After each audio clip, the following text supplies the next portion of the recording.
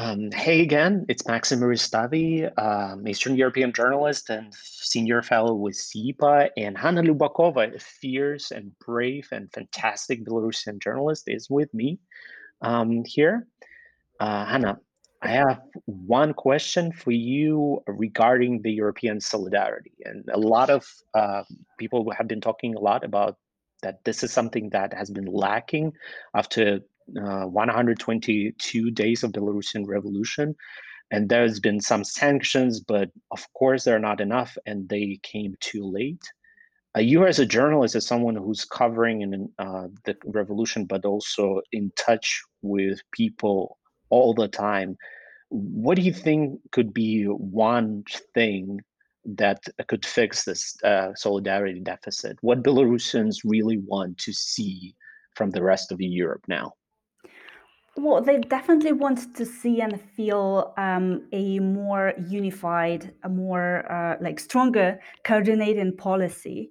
And now, I mean the EU, I mean the US, I mean Canada and the UK and other countries of the free world, if I may say so. Joint voice is more powerful, and they just need more coordination.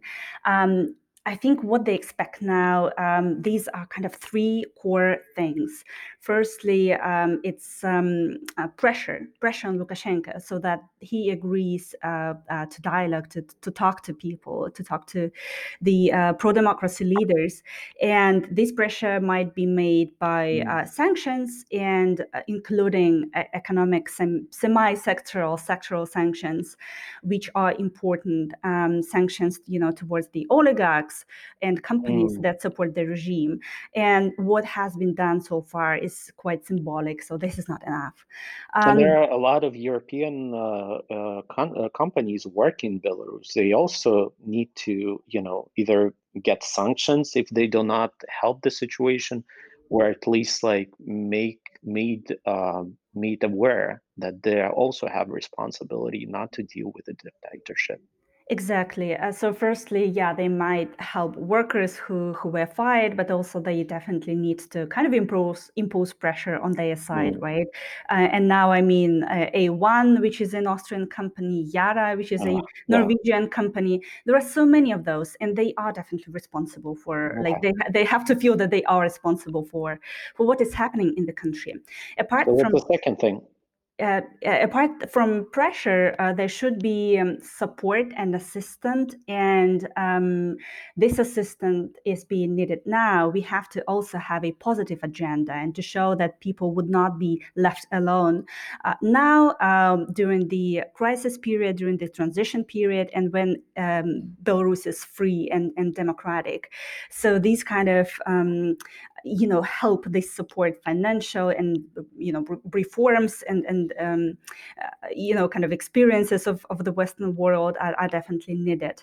And the third most important thing is justice, and people just expect international investigation. They are asking to launch the procedure of acknowledging the police departments that are responsible for the harsh crackdown on the protesters, such as OMON, which is Riot Police, and Gobopik, as terrorist Mm. groups. So that's kind of these three core things that people are expecting: more pressure, more assistance, and justice.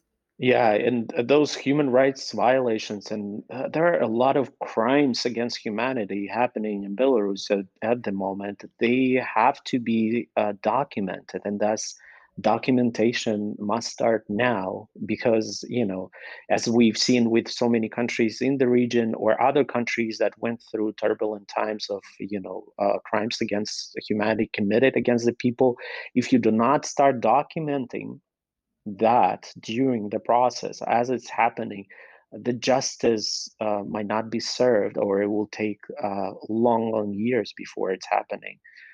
So this is something that people might want to think about already now. How do we document that, and how do we make sure that there is a justice served? Yeah. They are actually thinking about it. You know, since the legal system in Belarus is completely dysfunctional, people Yeah. started collecting evidence and they document the case of police abuse verified by independent lawyers. And one of these initiatives is called Book of Crimes. Also, Svetlana Tikhanovskaya's office and other pro-democracy leaders, they are asking foreign countries, you know, neighbors Yeah. to begin procedures under universal jurisdiction. So it's all Yeah. happening. We just need more countries being involved in that and kind of this understanding Yeah. that is crucial. Hopefully, we will see Lukashenko and his thugs in the Hague court one time, someday. Thank you so much, Hannah. That was super cool, and thank you for joining. Thank you.